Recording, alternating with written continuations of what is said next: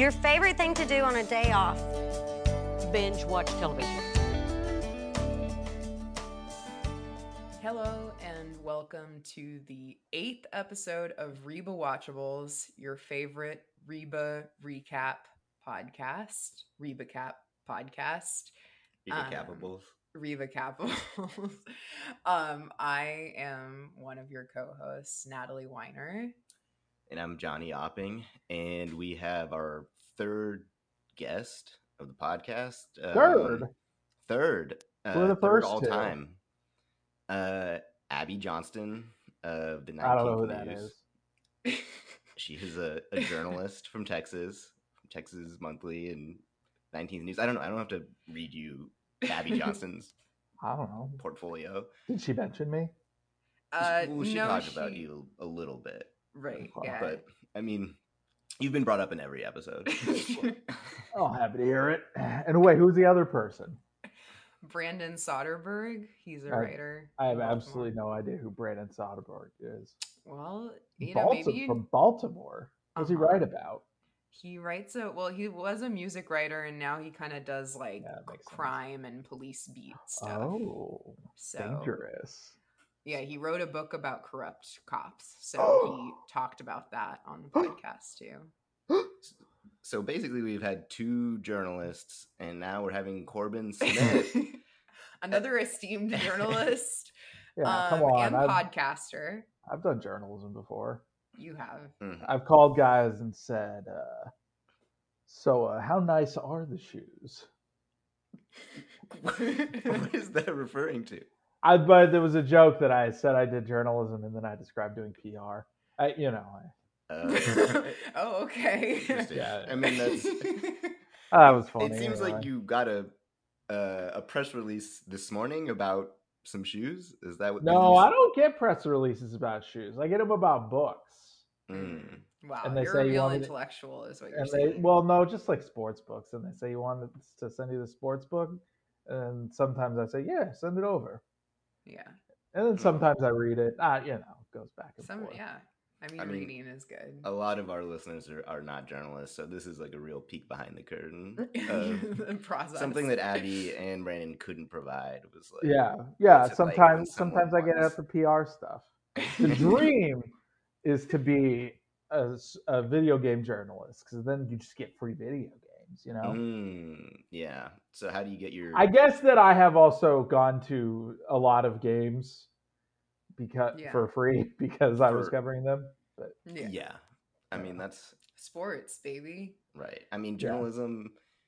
I think that your sort of mark as a journalist is determined by how much access you've gotten to how many free books you get, how many free video games. Oh yeah, 100%. How many sporting events you get to. I mean, why else would you do it? Why else would you fucking do it? Exactly. There aren't really a lot of other incentives, so can I curse on the Rebawatchables? I know Reba wouldn't approve, but I think we have. I mean, we'll probably blurt it in when we. I mean, like, what do you not blurt it in? Blurt it in. Well, isn't that like you're gonna take me saying fuck and you're gonna like sprinkle it through other parts of the podcast? Yeah, exactly. If you didn't curse, we would put you cursing in. Where in the hell would you find a recording of me cursing? I don't. Yeah, that would be hard. But I think like both of us are avid enough Quarantine Cast and other affiliated Corbin. The Quarantine Cast is over. It's Turtle Pod, right? Turtle Pond Hangout. Turtle Pond Hangout. So we're only one episode into Turtle Pond Hangout, right? Yeah, well, there's only one episode of Turtle Pond Hangout. Oh, you That's mean how I actually just recorded the second. No, I just recorded the second episode. It's not out. Well, that's what I said when I said we're only one episode. I didn't mean. I wasn't saying I'm only one episode in. Oh, okay. I'm 0 episodes in, but I need to catch up, and luckily, I'm not too far behind. Yeah. So Corbin, thank you so much for coming. Did you say my last name? Corbin Smith. Thanks. Please, thank you for coming on Rebawatcher. Yeah. You really threw me off there. I was like, at Corbin A. Smith. At Corbina Smith. Corbin.Smith over on Instagram. I've got a lot of pictures of ducks. We usually save the plugs for the end of the episode. Oh, but well, okay. Well, never Right. mind. You can't just plug something now and then like leave the podcast Mhm. and think that we'll just record it without you. Oh, yeah, okay. Oh, fair enough. But yeah, anyway, as I was saying, Corbin, thank you for joining us to recap the 8th ever episode of the hit sitcom Reba. Mm-hmm. What network was this on? It was on. I think it was. You're looking at the Wikipedia page. I always forget. It was on the WB. Yeah, and that's later what I the thought. CW. Oh, that tracks. Yeah. Well, I don't know what that means by tracking. Well, what do you mean by that? Well, yeah, because it's good. Know. It's kind of kind of like one of those Flash shows, Right. Right. Yeah. Have they worked Reba into the extended DC television universe yet? Not that I'm aware of. Yeah, we wouldn't be the ones to ask. Yeah, that's true. That's true. You're cool, not like me. No. Yeah, that's why we have a podcast about Reba, the sitcom. Mm-hmm. But yeah, I think Johnny has a little bit of context for us about this episode, which is titled "Don't Know Much About History." All right. Yeah, it is the 8th episode. Like the song in Inherent Vice. Yeah, that's what the song is best known as. Yeah. Are you talking about the Sam Cooke song? Yeah, what's it called? It's not Don't Know Much About History, is it? What a wonderful world this would be. That's my that's how Thomas I sing Pynchon vehicle. Don't know much about history. Also, it's been in like a million movies too. I feel like if it's famous for a movie, it's from House. Well, guess what? Inherent Vice is probably my favorite movie that it's in. Wow. So you've seen Inherent Vice more than once? Yeah, I have, yeah. Wow, that is... I don't know if I've ever seen it. It's an intense movie. It's good from the one viewing I saw. Anyway, yeah. This isn't an Inherent Vice podcast, so Right. Corbin, please try to stay on topic. Not to brag, I read Gravity's Rainbow last year. So. You read what? Gravity's Rainbow by Thomas. Oh, okay. Yeah. Congratulations. It sounds like a quarantine. I actually think I finished it before quarantine was over. Anyway. Or before quarantine started. Sorry. That quarantine happened and nobody could come over to like see it on your nightstand. Yeah. Usually it's my number one thing with the ladies. Like, oh yeah, that's the long esoteric book I'm reading. Yeah, well, I mean, that makes sense though. You tend to, I would imagine you attract an intellectual type. Oh yeah. You would appreciate such things. For sure, yeah. My many leather-bound books. I go, yeah, oh, there's a sale over at the Library of America website. I say that a lot. It's a good line. Thanks. Okay. So wait, tell us more about this episode, Johnny. I thought you were going to tell me more about your ways of production. No.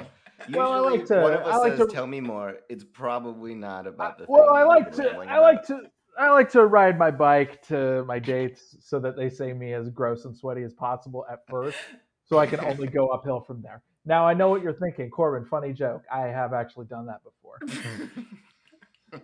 No, we were thinking, that it was a real thing. We've been watching Shrill, and like basically you're like our Portland reference point, and all of it really kind of. I feel like you would fit well into the Shrill extended. There's like a kind of dirtbag boyfriend in Shrill, right? There is. Yeah. And she dumps him pretty brutally. So.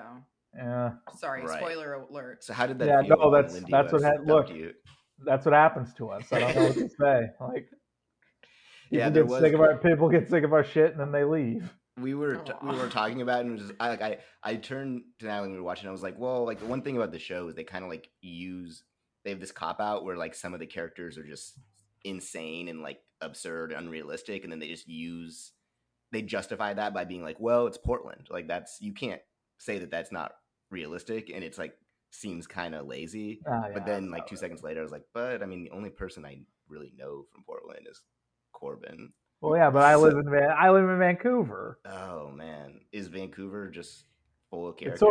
sort of like Portland, Fort Worth. Oh yeah, we talked about this on a Yeah, podcast.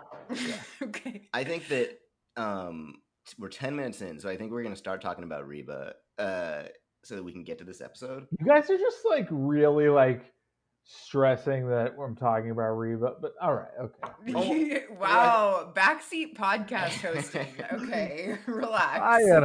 I mean, take it or like, break it. Heard of it? Because nobody else has. Our podcast is a little bit less like free association than yours, and more about Reba.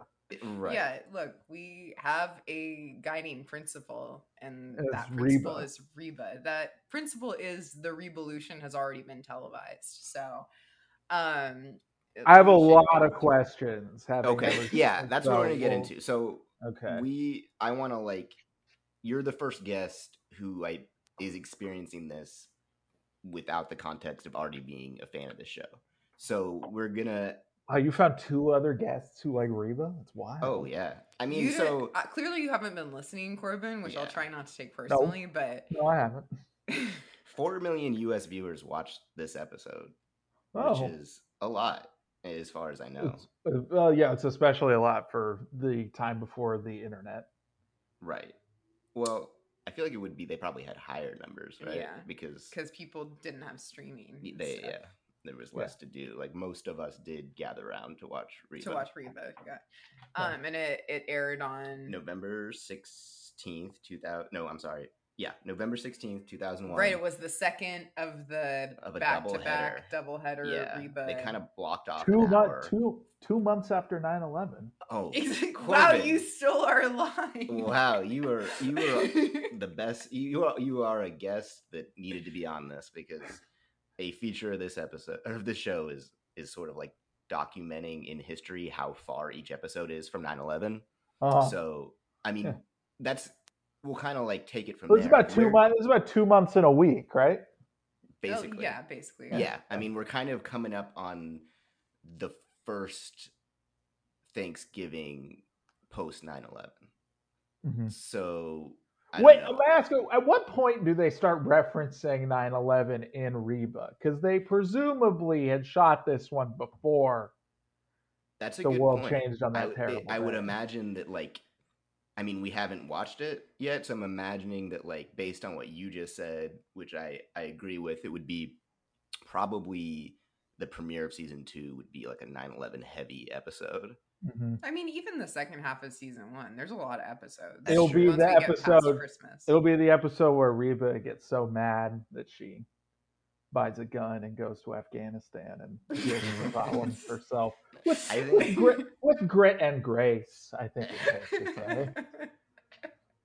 Wait, Corbin, do you have any memories of the November after 9/11? Yeah, like where were you emotionally at that point? You were like 2 or 3 years old? No, I was. How old was I when 9/11? How old was I? You know how old you were. Everybody knows what grade they were in when 9/11 I was in.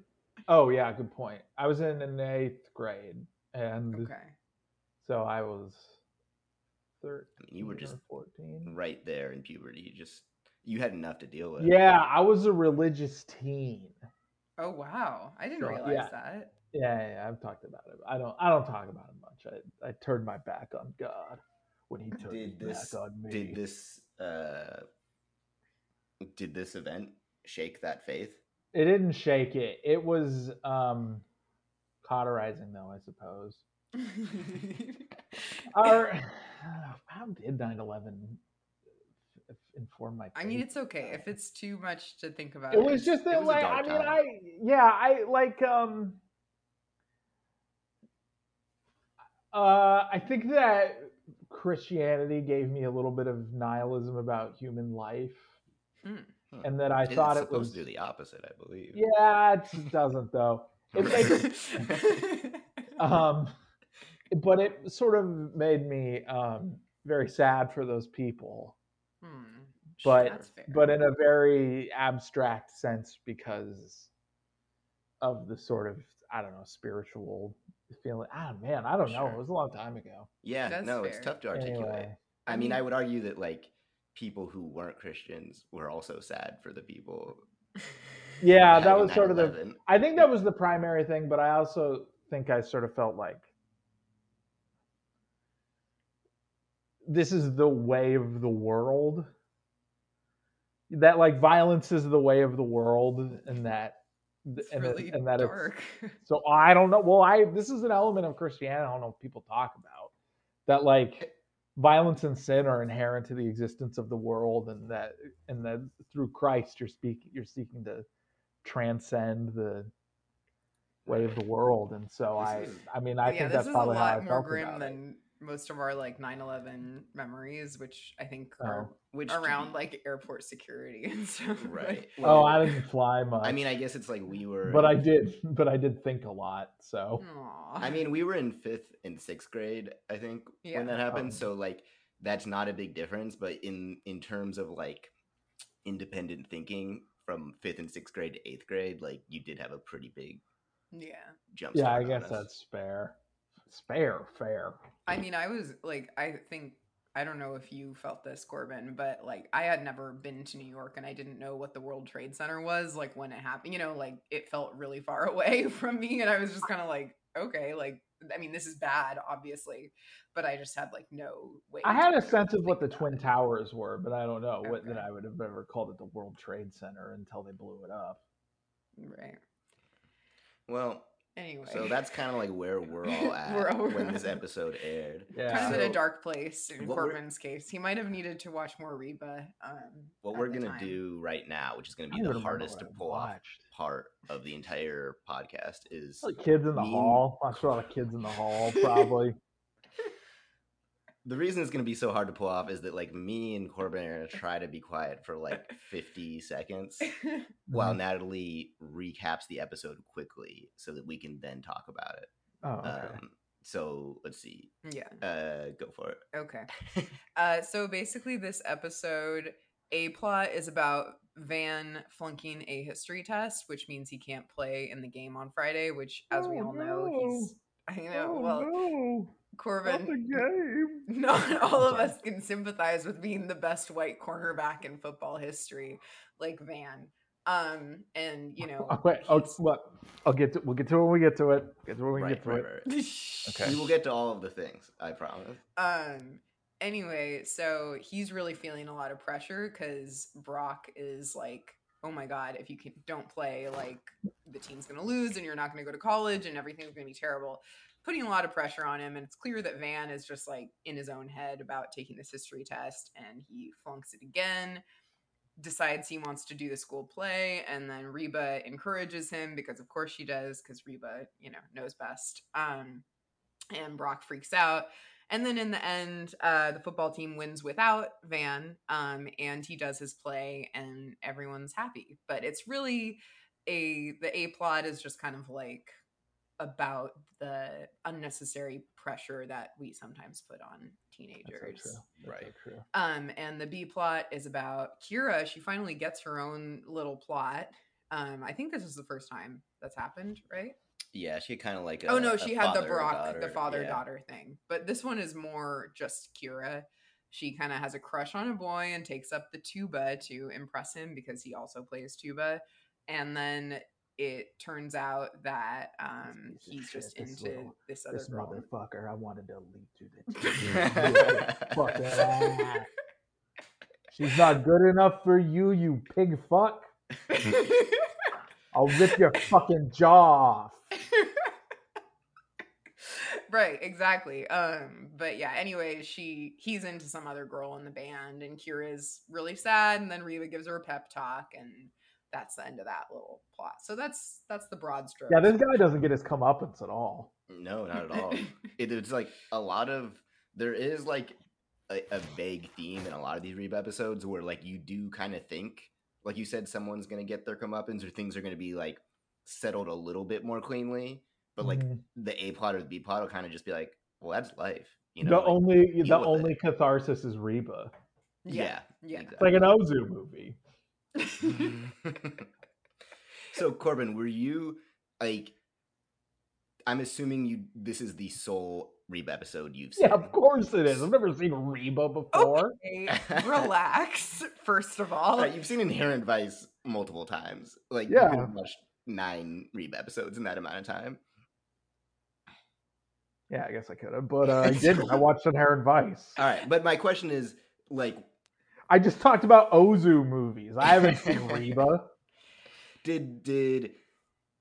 Was there anything from watching this without context that you like had a question about? Okay, a few things. Yeah. One, what's Reba's relationship to this older man?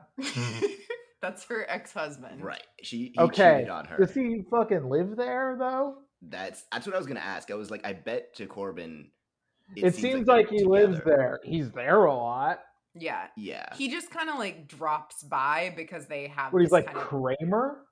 a little bit. No, his Okay. like new wife is very much the Kramer. She wasn't in this That's episode, true. That's true. but she has insane Kramer energy. She just is bowling into rooms and breaking things, Yeah. falling Yeah, over. because here's what happens. In the theme song, she's like, "I'm a single mother. I can't stop loving my kids." and then almost immediately, like, there's this man who's in the house, and I'm like, that's normally a husband. Okay, so his omnipresence in this episode is kind of explained by Van because he's also the assistant coach of the high school football team. Uh-huh. he's your classic dentist, full-time dentist, part-time football coach. That's not that. I mean, that's a little true, isn't it? I mean, you're from Texas, Johnny. I think maybe you'd be in a Right. So in position to Texas, say, like but- football is such a big deal that yeah, you can't have another job. I mean, the other job would be like all right, that's fair. Spanish teacher who can't speak Spanish. You know, like they Like give Peggy them Hill. a teaching job so that they can like justify paying them enough. Right. What's a more realistic depiction of Texas life, Reba or King of the Hill?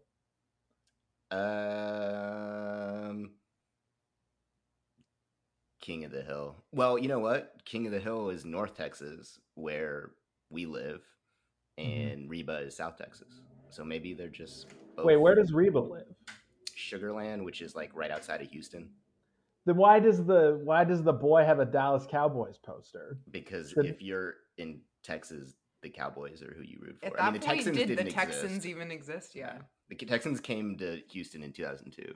So yeah, pre-Reba. Yeah, But post 9/11. exactly. I was gonna say that. Okay, so that's my first question: is what's Okay. up with that guy? My second yeah, question. bad So this blonde daughter, she's a teenage bride. Yes. Yeah. That's kind of the like premise of the show is she got pregnant, and so like everybody else in town thinks that Reba's like a bad mom, but she's kind of like trying to hold this family together. In fairness, maybe it could have worked a little hard to make that marriage work, Reba. Wow. Classic Corbin. Yeah. Classic King of the nuclear family. Classic I mean, it's just Pacific kinda, Northwest, more conservative than Texas. Also They can't handle that kind of thing up there. It kind of seems like you don't teach your daughter to use protection too. I don't know about that. Well, the whole thing was like they didn't think it could happen the first time or whatever. Wasn't that part of the early episode? I don't know. I don't remember. That sounds like a. So they didn't. I mean, so she didn't teach her fucking daughter about reproductive science. Right. Well, yeah. I mean, look, we all make. I'm fucking mistakes. coming down hard on Reba's mothering. Yeah. I'm just saying that Any maybe in a household that was a little more open about sex, like Yeah. Well, not everybody can be raised by Corbin Sr. and Mrs. Corbin Sr. and one more thing. I mean, abortion is pretty normal. It's not shameful. Really. Well, okay. I mean, look, it's a personal choice. Her body, her choice. You know what? wants to That's keep fair. the That's baby. She fair. was in love. That's fair. And Van was there and ready to be supportive and whatever. So wait, how do Van's parents feel about this? Well, that's a whole. You need to listen to previous episodes of. No, I Rebawatcher. don't. You can just tell me now. They feel negatively about it. They kicked him out of the house. And he so. lives with Reba now. Okay. Well, I got that. Their but, parents like, are a little bit more of the Corbin mold, Exactly. and they in that they're like really rich no and son assholes. of theirs. okay. Yeah, they sound like kind of dicks. But I mean, now Van gets to live with Reba. That's pretty cool. yeah. Right. It worked out for everybody. Well, But yeah, I mean, what was your sort of overall impression of this another episode? question. You say Oh. that Van plays cornerback. Right. Which is a twist because a lot of weight is put on in not just this episode but numerous episodes how important he is to the team. Yeah, but And he just plays corner. Right. And it's like cornerback definitely important position, but like not it's like it's like they want the viewer to be like, wait, are they saying quarterback or cornerback? I mean, does he also receive? No, he's just such a lockdown corner. And he just covers so much of the field, I think. Like, he makes an enormous impact on the game. Or what we learned to this week, or this episode, is that, like, maybe the whole fucking town is delusional. Because then, like, what happened, they just won without him. Yeah. So, I don't, like... I mean, it seems... I mean, not to be a dickhead or anything, but, like, it seems like they probably could win without one cornerback. Well, they did. That's like literally like the lesson. But like the entire episode, they're like, Van, you're so important. Right. That's what. Yeah. Exactly. We That's need what you saying. to guard one receiver. But yeah, so it's irrational, Corbin. Right. It's a sitcom. Yeah. I'm sorry that I can't talk to two football writers about how the football and Reba might not make sense. I'm trying to think if there's like any unrealistic things that happen in Inherent Vice. No, a lot. It's kind of to the point where it's almost the point. Okay, but beyond like logistical confusion, which is totally understandable because like a lot. Wait, have you seen Inherent Vice, Johnny? Yeah, we talked about this, I don't know, 19 minutes ago. I've seen it once, which is apparently like 3 less times than you. How many times have I seen it? It's either 2 or 3, anyway. Okay, anyway. So besides like understanding what's going on, what were your feelings about this episode? Anything stick out to you? Well, the fact that there's children brides in it, that stuck out. Okay. So that scarred you a little bit. I mean, scarred. It was just like, damn, the show's about child brides. Fuck. So also, like, you know what? Also, it's. Yeah. I mean, I guess they're married, but there's something weird about the fact that they're always in front of Reba talking about how they're gonna fuck. Oh, yeah, that is very weird. And I mean, I would say that probably like, it's like. You could argue that like they're dancing around it in like just kind of cute enough of a way to like for a while to where it's like, okay, like they're just trying to make the audience laugh. But literally like the last line of the show is the two parents together sharing a moment where they're like, when finals come around, those two are gonna be fucking 24/7, and then it's they're just like so horny. Oh and like my the God. credits hit. So yeah, that's definitely weird. But yeah, or like this part in this family sitcom where she's like, "Hey, you're having trouble studying? What if we fool around?" Like in real world, she'd be like, "Hey, you're having trouble studying? I'll suck your dick." Oh, wow! Right? I don't know. I don't know. Having trouble studying? How about the HBO version? How about I give you some dome, honey? And then I don't know. I think. I mean, I guess I should compliment the show for being progressive about these teen bride sexuality, but right. I mean, you can't have it both ways, Corbin. Either yeah, no, you're right. It just took me out of it. Is all. I don't honestly, know. I do think that you've been watching too much like prestige TV and like movies based on Thomas Pynchon novels, because you just said like in the real world, and then just said like the. I mean, I don't know. I don't know what people say when they want to fuck each other. Yeah. You know what I usually say? Do we want to know? I usually say, "Daddy's ready to munch." Oh my God. Okay. We're gonna have to post a content warning with this episode. Yeah. Yeah. Oh, is it okay if I curse here? What was your favorite moment of the episode? You like, hey, be honest. Like, before we go any further. Like, Oh, you know what my favorite moment was? What was it? There. Okay, I mostly didn't like this, but I like talking to you guys, so I did it. Thanks, Corbin. Okay, yeah, you're welcome, Natalie. I'm not gonna say thank you. Just keep going. My favorite moment was when Reba's tuba daughter and her tuba fuck boyfriend were on the porch, and Van came in, and he was like, "Damn, you look nice with that tuba. Doesn't she look nice with the tuba?" Because this is how he's helping his boy with his game. And then he ran into the door. Her. Oh, he's helping her. I thought he was helping him. He's just like, he can tell she has a crush on him and is being like, he's kind of being like, say something nice to her or I'm going to beat your ass, is how I kind of interpreted that. No, that wasn't. No, mine was like, I'm trying to lubricate this situation. Okay, that made it sound really weird. They're like 12. No, not sex lubricant, just social lubricant. Sorry, but I think that like it was I think really that you're funny. Being sort of like, so you're acting like it was like you're sarcastically enjoyed that, That's but I think when he walked into the door that you it was funny, laughed, but like, no, even that, but no, it got a little out of me. Van was really like, he was the star of this episode. He was like really pretty genuinely funny throughout. I think. Is he always that dumb? That's his thing. That's his bit. It's very much like Golden Retriever. Look, hear me out on this. Too dumb? I mean, honestly, but like, think of any sitcom. I don't think he's dumber than the dumbest character. Can I be honest? This is what I'm going to say. The you dumbest. Say, I don't watch sitcoms. No, I don't watch sitcoms. You're gonna be like, I only watch movies based on books. No, I actually don't.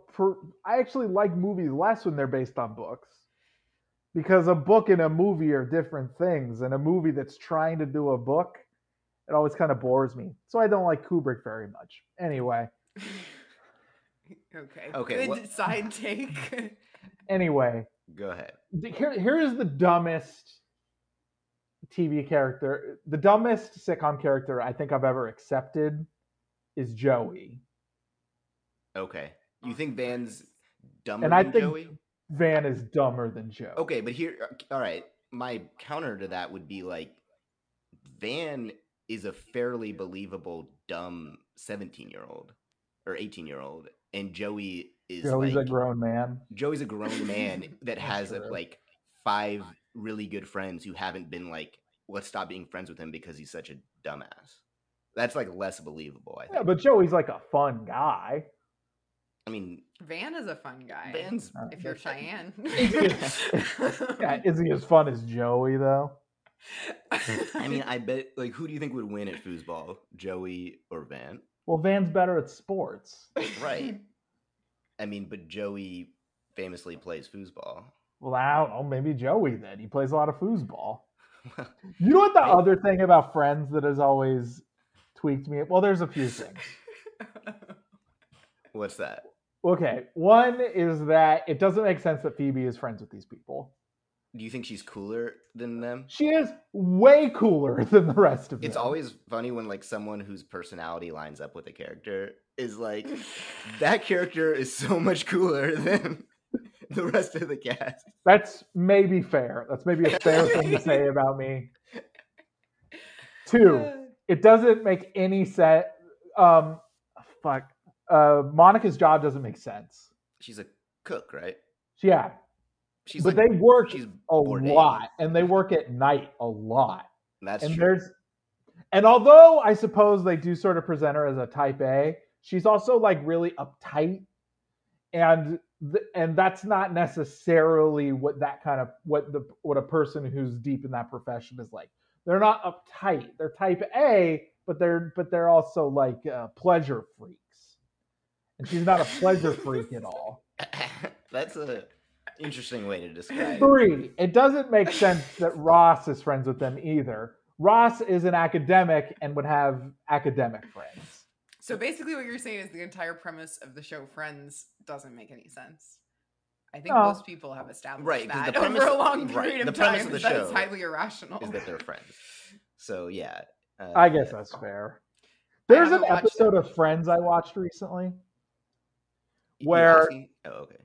there's an episode of Friends where I watched recently where Ross traumatizingly recounts being mugged when he was young and they stole his backpack and he leaves. He gets mugged outside the comic book store, and when he leaves, Phoebe, who for those who don't know was a homeless teen, was like, "Oh no, I'm pretty sure I mugged Ross," and it's like, I used to hang out at the that used to be one of my mugging spots because the boys at the comic book store are so weak. And the episode doesn't take Phoebe's side, and it drove me nuts. Well, this was because Giuliani era New York. Yes. I mean, there's a lot of fear mongering. That's true. But like Phoebe was a unhoused teen and she needed to fucking eat. So she robbed rich Elliot Gould is my dad, Ross. Yeah. I mean, maybe the show was trying to say like you need to be transparent with your friends. Like if you mugged your friend. No, but like the whole plot was just like plot was just like Phoebe needs to seek forgiveness from Ross, and it's like no, Ross needs to realize that his worldly possessions are worthless compared to the struggles of homeless teen Phoebe. Okay, Corbin, I want to hear some of this fervor applied to Reba, which is the focus of this podcast. Well, okay, that's fair. Once again, I mean, I did say that I think that maybe we're overrating Reba as a mother, and everybody got like really mad at me. But okay. Okay, but what did you think about her little pep talk for Van? She Which was one? Being pretty good, supportive. Well, what did you think about the general premise that like this guy is like having crumbling anxiety about his testing? Yeah, did you think that was like a fair or even smart premise for You know what? That is a sitcom? decent premise. Okay. See, that's kind of like that. Now I'm writing Reba. I'm writing Reba in the episode. She goes to the doctor. She fakes that she's having panic attacks. She gets Xanax. She chops it up and she puts it in his waffles. Well, maybe you should write an episode and just submit it. You know, right? They don't make Reba. They don't make Reba anymore. They're gonna reboot it, Corbin. At some point, it's inevitable. What do you think the end game of this podcast is? Oh, you're trying to grease a Reba reboot? We're trying to get jobs in the writers' room for a reboot. And you're honestly not doing a great job to like help our cause. Well, for you guys, I'm doing a great job for my scene because they're like, friends yeah, reboot? for sure. Yeah, Reba, she's gonna dose somebody with benzos. Yeah. Yes. Well, that is one potential. Well, we do have a punch up a Reba joke segment. That's so one of you're our just segments. punched up a Reba narrative. Yeah. That's okay. Deadspin, Daily Beast, Vice Sports, all the greats. Yeah, Corbin's been punching up publications for a long time. Yeah. All right, so we have a category, as Natalie said. We have a couple categories. Hey, so, Natalie, can I ask you a question? Yeah. It's not personal or anything, Johnny. Calm down. What's I just don't like that doesn't apply to me either. Like you're not this girl. Well, you don't care about the thing I'm going to ask her about. Fine. So this daughter, let's call her urban daughter. You'll notice at one point she wears a top that has like shoulders, and it's like, oh, she's more cosmopolitan than Are you talking about Kira? Yeah, Kira. She has a name, Corbin. Well, sorry, I watched one episode and I didn't remember everybody's name. I only remembered Van's because it's like about half the fucking episode is about his name. Right. True. And you know what? I also knew Reba's name. Wow. It's kind of hard not to. Yeah, that's true. Okay, so you think anyway? Kira So is she an takes up urban daughter. So she takes up. Well, yeah, she's more cosmopolitan. Like her arc is. I can see her arc. Her arc is going to be that she becomes alienated from this down home folksy stuff. Mm-hmm. Right? Am I right? Yeah, she's kind of an outsider vibe. She's Yeah. like, Exactly. she's wisecracking. She's Yeah. too cool for school. That's Yeah. Yeah, She's the going to- pilot description of her for the actor was definitely like, or in the first script, it was just probably just like smart ass daughter. Is her Yeah. thing. Yeah, she's going to Columbia or whatever. Mhm. you know? Okay, relax. The Sugarland to Columbia pipeline. Okay. Yeah. Anyway, Johnny, what's where your did you go question? to college? I went to St. Louis University. What Yeah. is that a liberal arts school? It is a Jesuit school. A lot of people call it the Columbia of the Midwest. Oh, Corbin, okay. what's your question? So she plays the tuba, and I knew that I was going to be on the Natalie, America's Jazz Bow, and I was curious, who's the best jazz tubaist? Ooh, that's a good question. I thought you were gonna ask like from your trained ear, which one of those two kids is better at tuba? The Well, they were boy both pretty that she has bad a at crush tuba. on, or like They were both pretty bad at tuba. So I can't remember his name, but there's actually a guy. You know who John Batiste is? yes, Yeah. So he was like more jazzy before he took on the Stephen Colbert gig. Mhm. And he he used wrote to play. the jazz and soul. Yeah, no, he did. Yeah. Which is cool for him. Yeah, kind of maybe that movie isn't as good as it should be, but you know. Yeah, I don't know. I didn't watch you thought the it cartoon yet. should have been better. What? You thought that cartoon should have been better. Oh, I'm sorry. I didn't know that Johnny was strong on the animation is not art fucking. Okay. All right. We're getting sidetracked. Anyway, John Batiste did more jazzy I'm gonna stuff. I'm gonna have Johnny on the show to talk about Princess Mononoke now. You should do that. But yes. Anyway, he had a band that would like play in the street in New York, like, Mhm. Pre Colbert. And the tuba player for that band, whose name I cannot remember right now, but if you search John Batiste tuba player, he'll probably come up. Mhm. He's like extremely good, like very, very, very will do solos and stuff. And there's actually another guy. Wait 1 second. I'm gonna Google this because I need to remember it. My brain is Is it E band? Is it E band? yeah, Rumbika? Abanda. What's his last name? Rumbika, it looks like. Yeah. That's the guy I'm thinking of. And He's also in UCB apparently. He's also an improviser. wow, okay, that is a surprise. And the Yeah. other guy is Theon Cross. He's British. And he plays with a bunch of really cool London jazz people. But I find the idea of British jazz deeply offensive. well, you should try listening to some because it's really good. Okay, I'll have to take London your is word where for it. like it has arguably like one of the best scenes going right now because they actually have like public funding for music education for kids, which America kind of doesn't at this point. Yeah, full socialism. Exactly. When you watch the show, does it ever trouble you that Reba probably voted for Trump? I don't like to think about it because I think Reba's one of a kind, and I don't know. I don't know who she voted for, and frankly, it's none of my business right at this moment because at least she didn't campaign for him. So no, I meant not actual Reba McEntire. Oh, I meant the character. character. I'm pretty sure Reba McEntire, the person, probably Did or didn't? Didn't. Yeah, I mean, honestly, I would say from 8 episodes of this, I'm not very convinced that her character would have voted for Trump. Like, there's like, because the whole point. I mean, this episode was not heavy on it. Yeah, and I might be stereotyping Texas people right now, and I feel kind of bad. Right. I mean, the show is sort of about like how she goes against the grain of her like relatively conservative suburban surroundings. Yeah, it's a lot of like, you people are crazy. Yeah. I mean, that is. I mean, but like, let's say that the show never ended. So at some point, she would have to come face to face with the emerging specter of fascism in her community, right? Right. I mean, that's true. But she would be living in an increasingly blue Texas. So like, oh, that's true. I don't know. I feel like if she just stayed on the same path she was on. Unless she got red pilled. Right. I mean, unless like Reba got unless she was like, Yeah, I've got this Facebook to keep up with Van. And then next Right. fucking thing you know, Exactly.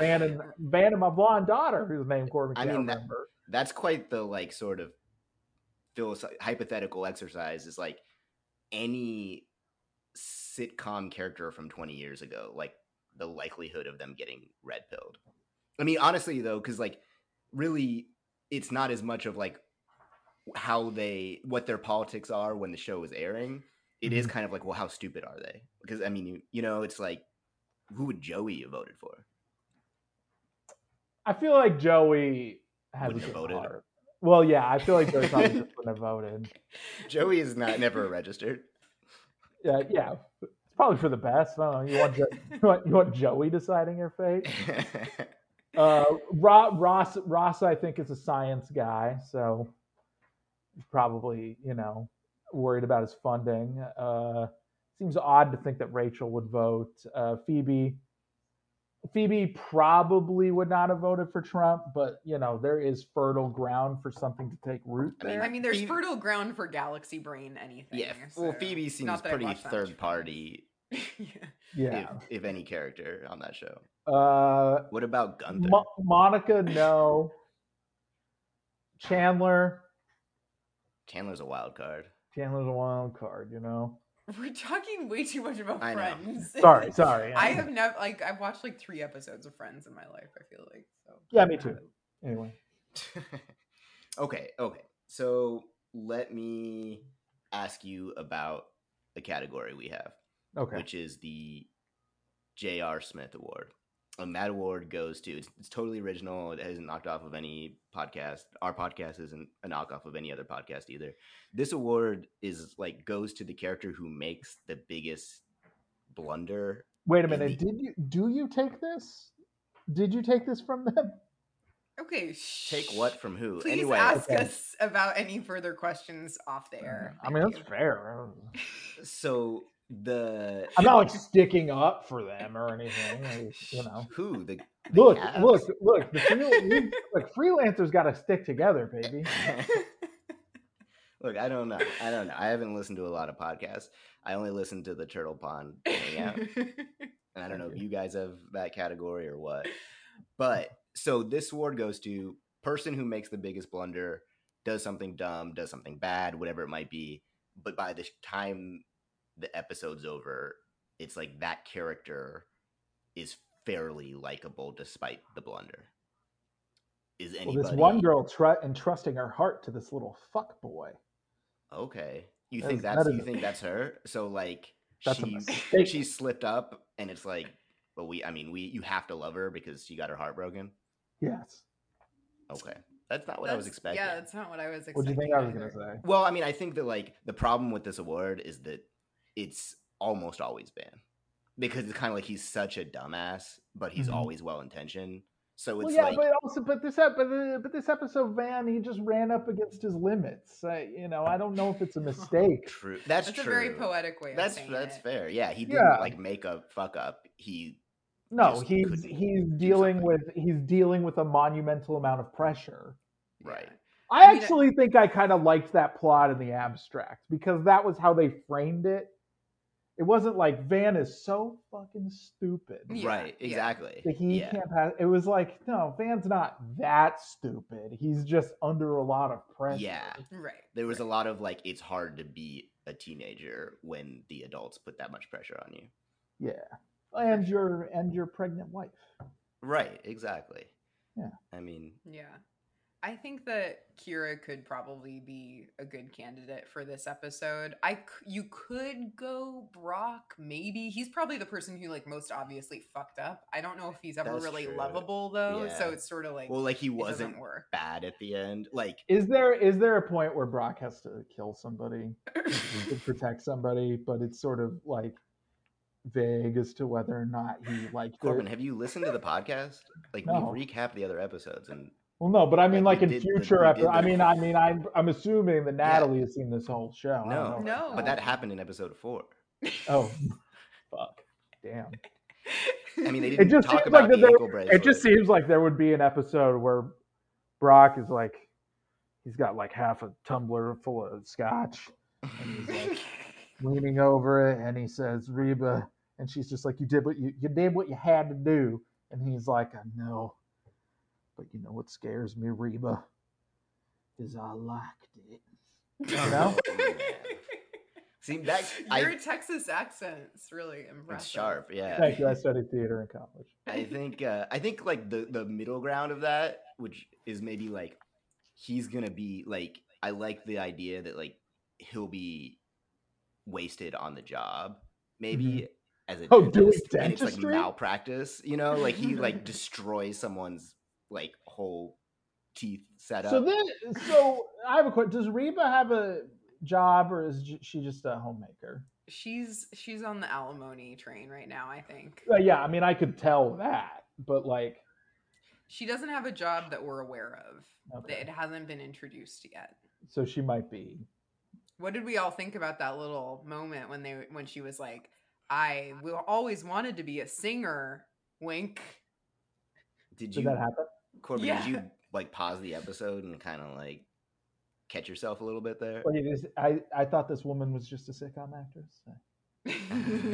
No, I'm kidding. I know she's a country singer. I couldn't tell you even one of her songs.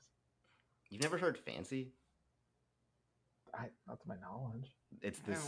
Literally the opening credits to Inherent Vice. No, it's not. The opening credits to Inherent Vice is a Can song. Can, probably the exact opposite of Reba McEntire. Is that good or bad?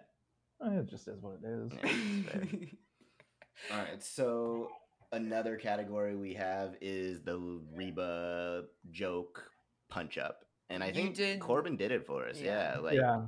I mean, well, I improved the whole episode. Right. Yeah. It's a pretty punch up is like an understatement. Putting it mildly. You did. Yeah, you sort of dramatically rewrote. But that's what we like. Yeah. Thinking outside the box. Reba can always use a little bit of that, I think. Yeah. And then, all right. I mean, aside from Reba, who's always thinking outside the box. Is it just me, or is there not a lot of Reba in this Reba? This episode? Yeah. I mean, it was pretty Van and Kira centric, but she came in for some clutch moments. I mean, she gave Van a good pep talk, she chided Brock, and she gave Kira a pep talk. Does anybody ever have to give Reba a pep talk? Or a pep talk? Not a pep talk. That's not like, oh, you're a good boy, Reba. Like,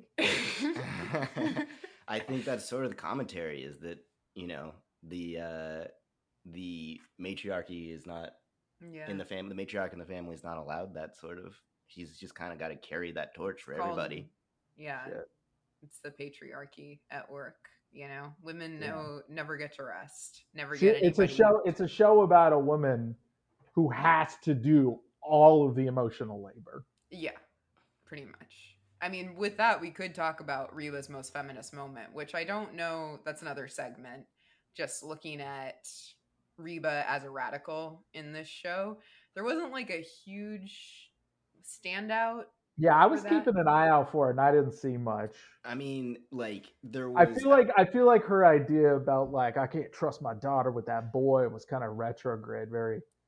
I mean, I'll say that I didn't love that Kira's narrative was about her learning to play the tuba because she liked a boy who played the tuba. I was kind of like, all right, I'm not with that, because she. But yeah, shouldn't Reba have said you need to blaze your own trail?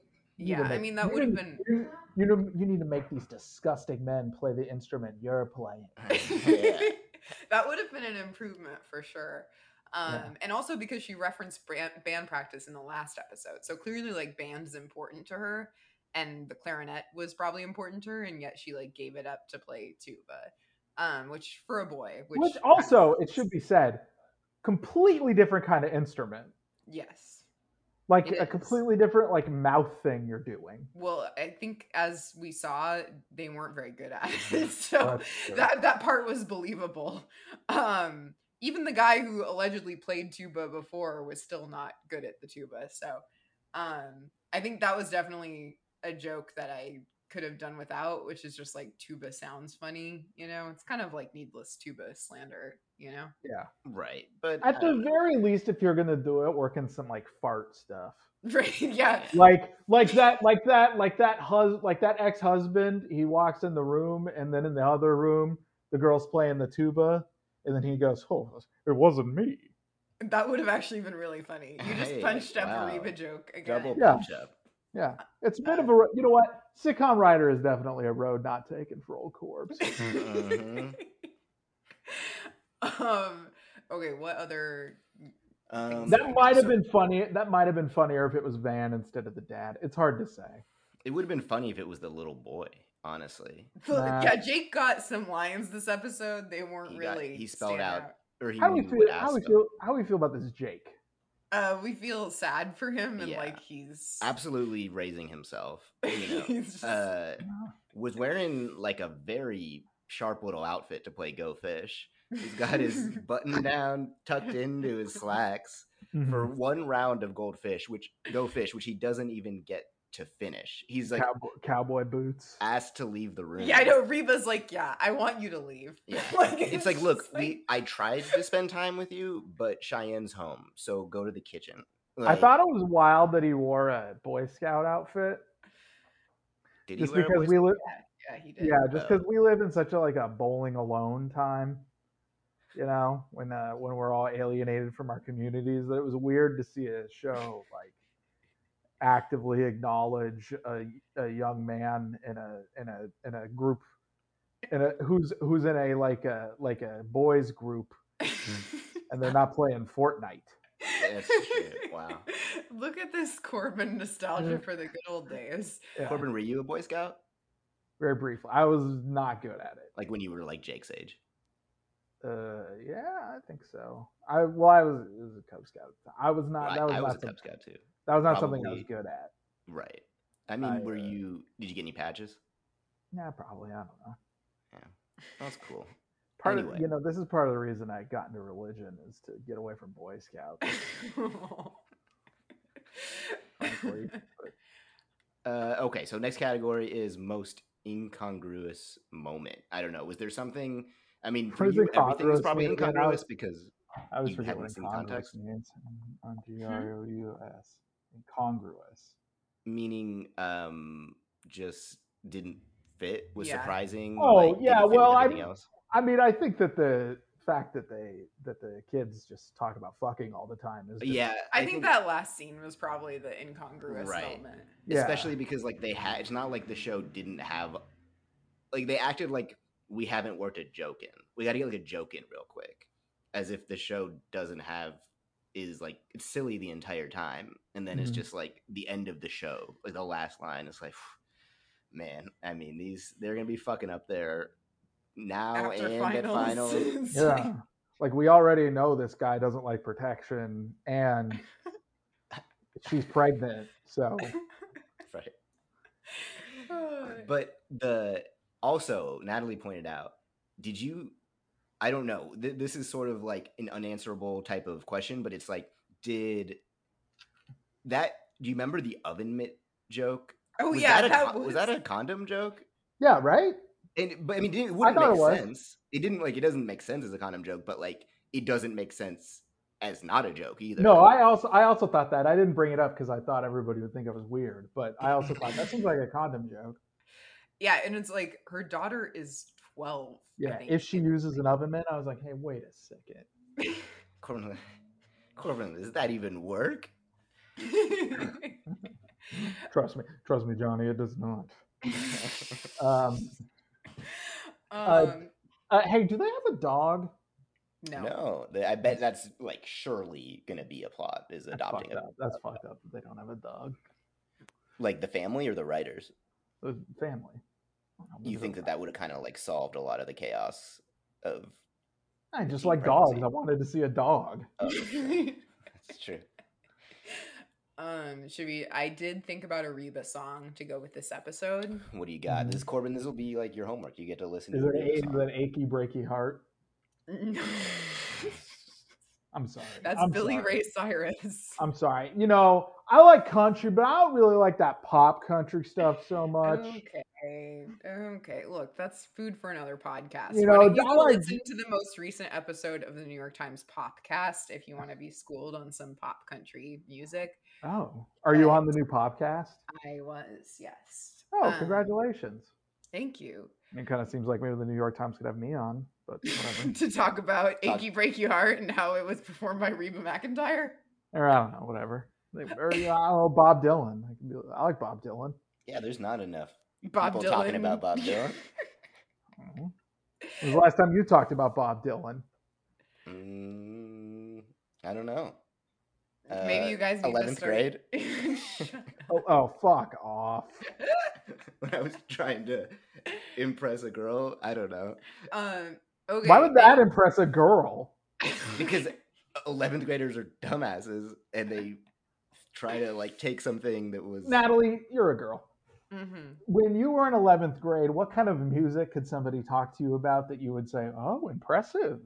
Well, obviously, I'm implying that it wouldn't work. I'm asking Natalie because I'm curious about her mindset at the time. I don't know, probably a lot of stuff. At that point, I was generally of the opinion that like men knew more than I did about everything. So I was kind of like, yeah. What the fuck? You know, that internalized sexism was still kind of hitting at that point. That's how you got into Columbia. You play by the how I rules got of into Columbia was internalized sexism. Well, yeah, you knew how to play by the rules of the patriarchy. That's true, I guess. Now you're a member of the establishment. Yeah, that's where I always wanted to be, a member of the establishment. Mm-hmm. That's what Rebawatchables is. It's the podcast of the establishment. Of the establishment. Yeah, Dick Cheney's listening to this and going, "What a Corbin's really making me laugh." Yeah, we have like 10 listeners, and one of them is definitely Dick Cheney. But anyway, yes, he doesn't have a lot to do. Reba's song that goes with this episode. You know what? I'm sorry. You know what? I'm really sorry. I was acting like a patriarch there. I apologize. Fucking Corbin Smith.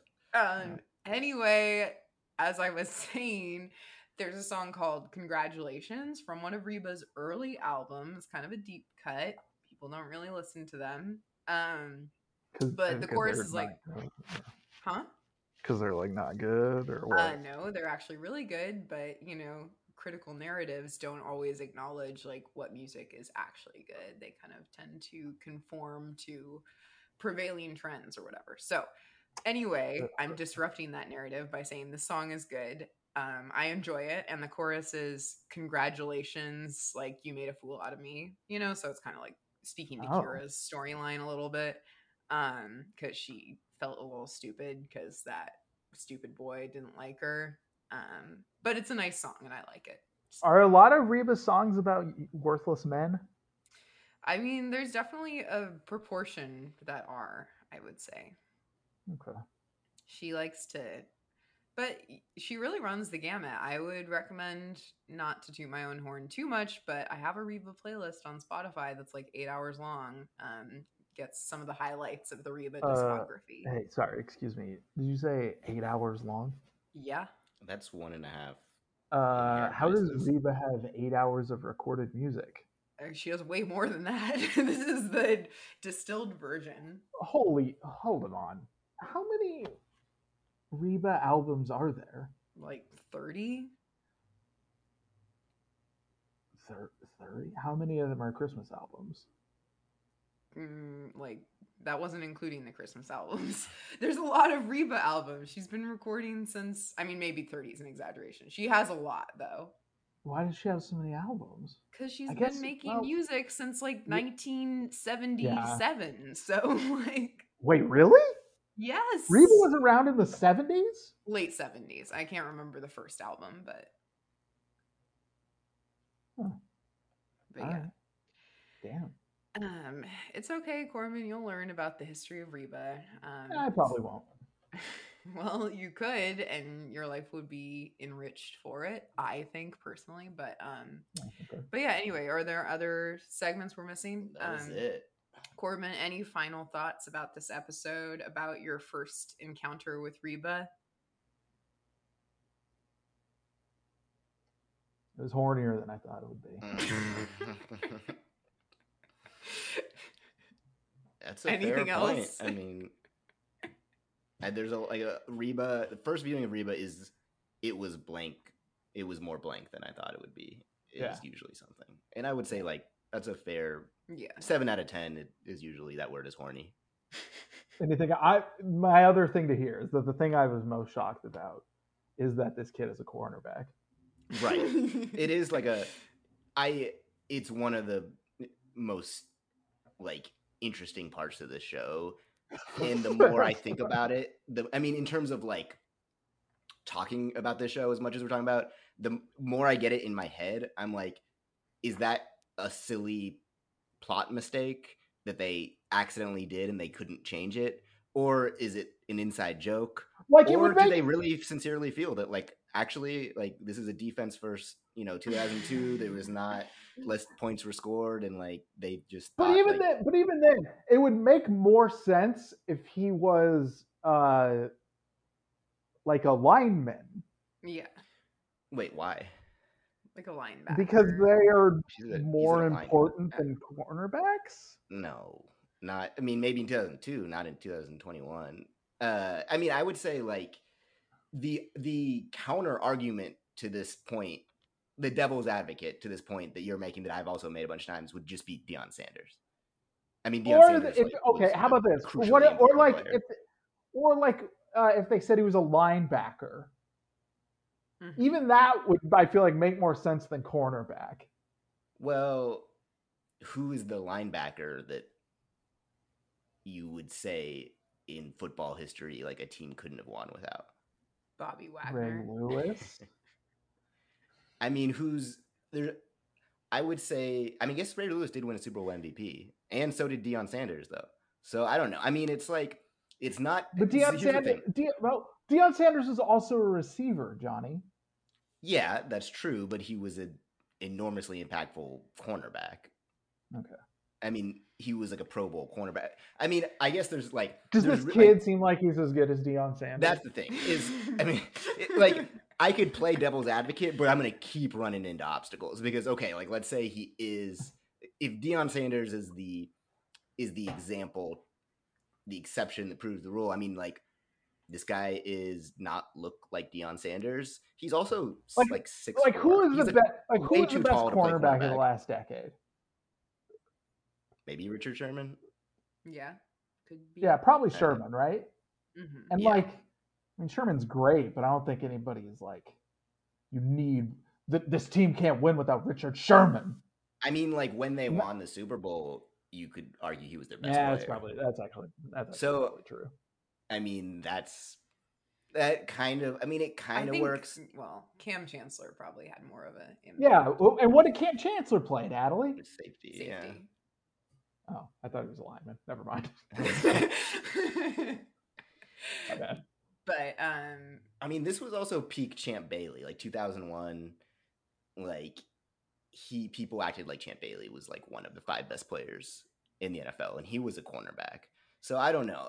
I mean, but there's a little bit of precedent, but it is just hard to fathom, and just how easy it would be to make him quarterback. Right. Like, why isn't he the quarterback? 1, 2, they could just talk about it and never say what position he plays, you know. Is it that he is dumb? And they're like, and they don't feel like it would be believable. Well, no. I mean, I'm not saying cornerbacks are dumb. I'm saying that in the reality of this show, that they're like, he's not an intellectual like a quarterback. I mean, I wonder if they're just sort of like, they thought of a position that wouldn't invite. I mean, well, this is a dumb argument because it's obviously we're asking a bunch of questions. But I was gonna say, like, doesn't ask as many questions. Like, if it's quarterback, you're expecting like more extremely football specific like plot lines. Like going over the playbook. I mean, I know cornerbacks have to study a playbook, but like if you just kind of give a position that people who watch sitcoms are not like thinking that intensely about, you can just sort of be like, he's got the big game. He's got a game to play, but then you can't really have it both ways, because then it's like, well, he's the most important player on the team according to the a quarterback. Yeah. It just makes sense. If he's the best athlete on the team, wouldn't he play a higher leverage position? Okay. Yeah. Anyway, we're all in agreement. It doesn't make very much sense, and yet that is the way that it is. I mean, we need to have like a a strictly football writer on the Rebawatchables. That's true. And just sort of like it'll be like a, what do you call it? Like an episode that is standalone. We won't cover an episode. We'll just cover Van's football prospects. and his football reference page. Yeah, I mean, I know Mike's not up to much, so. Yeah, that's true. Mike honestly would take it so like genuinely. He would like have like an Excel sheet. Mike would, and you know what? Can I say something? I think Mike would really click with the down home vibe of Reba. Yeah, I think so too. Yeah. I mean, he's Texas. Yeah. He's Yeah. I'm a Pacific Northwest son. Right. Mike, exactly. he's a good old boy.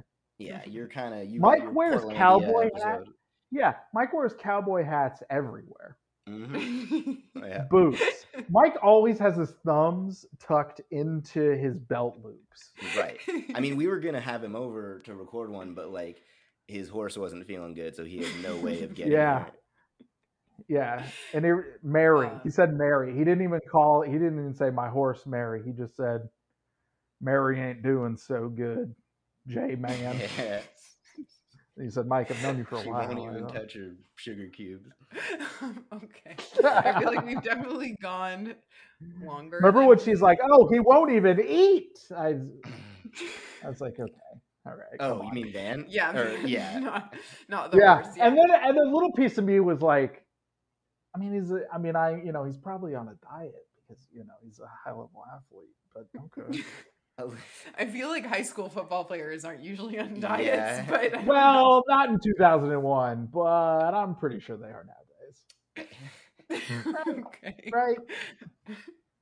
I don't know if you're familiar with toxic competitive culture, Natalie. They talked about it in this episode of Reba. It's kind of only gotten worse.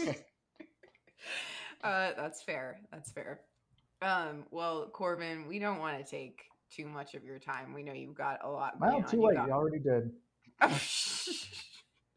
That's fair too. We didn't have a super rigid schedule for the podcast, and so I'm just kidding. It was a pleasure to speak to both of you. Come on.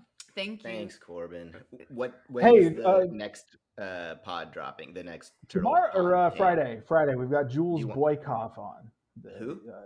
Jules Boykoff. He is an academic who writes about the Olympics. Yeah, he's famous. Does he talk about turtles or does he talk about the Olympics? I'm talking about the Olympics. Okay. We don't talk about turtles on every episode. Well, I mean, it would. Why not? It's just the name of the thing. It's a podcast about relaxing at a turtle pond. But you don't always talk about turtles down at the turtle pond. Do you have a turtle near you every time you record? No. I record at home. I don't own a turtle. I'm not David Roth. You guys know this about David? He owns a turtle. I didn't know that. I'm not. That sounds like a thing. Can I tell you guys something? Yeah. David would 100% do this. Oh yeah, no. My list of possible, we have the list, so he's on it, and so I hope you feel very honored that you were asked before him. Oh yeah, for sure. Well, I'm better. I don't know what to tell. I'm better than David Roth. I get it. Right. Yeah. That's what the takeaway. That's the thing is we got to do quite a few of these, and everybody is ranked in order of how good they are. Yeah. Look. I don't know who these other two people you've had on are. I'm sure they're great, but better than me, who knows? Well, we did them in order, so we can't really argue with the ranking at this point. Yeah, third is good. It's a good place to be in. Hey, yeah. You get a medal. Third gets a medal. Yeah. Bronze still conducts electricity, baby. Well, anyway, Corbin, is there anything else you would like to plug? Where can people read your work? Daily Beast a lot lately, here, there, everywhere. Nice. Corbin A. Smith on Twitter. Corbin, where I post a lot of pictures of animals.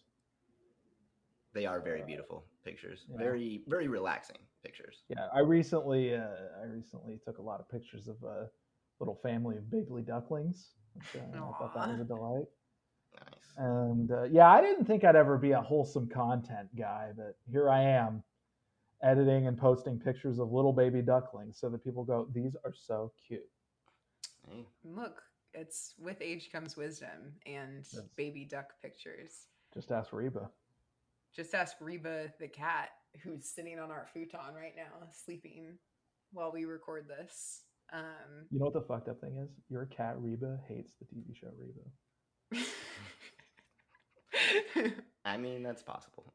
She's More of a 30 She hates Rock. any time that there's attention not on her specifically. So I think in that context, she definitely does hate it. Somebody we know. Me, Corbin. Well, Hey, do you guys? I have a question. Do you guys think you are a cat or a dog? I feel like based on what I've heard you say about cats in a podcast, I don't really want to. I think we should answer this question. Fuck! I forgot. All right, I forgot. Everybody thinks I'm a cat weirdo. Okay.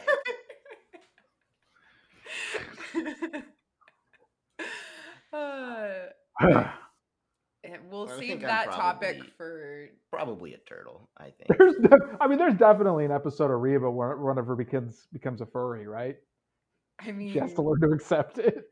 There might be an offhand furry joke. I feel like the oven mitt thing leaves that open. Yeah. I don't know about a whole episode. I would say when UPN turns into CW, the they have a little bit of breathing room. You mean the WB? WB. Yeah. I forgot that the WB doesn't exist anymore. Yeah. Well, it's the CW now. When Reba like moved from WB to wherever it moved after. Yeah. I don't know. We haven't gotten there yet. HBO. For the Corbin version. If somebody irony casted Reba in a role where she was like a brutal Southern matron, I'd buy that. I think she actually already has had that role. What? She was in Tremors.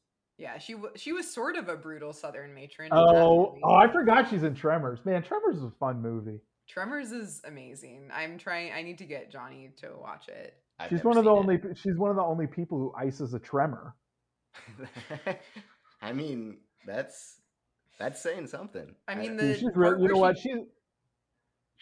a lot of fun in Tremors. Yeah. Have me on when you guys watch Tremors. That could be like a Patreon episode. Yeah, when we get Tremors there. watchable. Yeah. Anyway, Corbin, thank you so much for coming on. Please, thank you for having me. Of course, anytime. You'll have to come back, and this time, you'll anytime. I don't know about that, but I'm sorry. I'm sorry. Maybe now that you're acquainted with the Rebaverse, it will grow on you. And is there another show in the Rebaverse? Yes, I think so. She just does other TV shows. It's also she's been appearing on Young Sheldon. So. But who did she play on Young Sheldon? I don't know. Reba. I don't know. Oh, all right. Fair enough. But yeah. Thank you. Sorry this went long. But I mean, it went long because I don't shut up. So. Well, you may have talked a little bit more about Friends than I would have ideally hoped, but we're gonna get you hooked on Reba. I see it. Yeah. Sure. Next time it'll be great. And thank you to everybody who's been listening.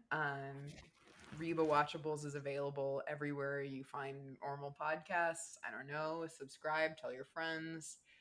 And yeah, we'll catch you next time. See ya.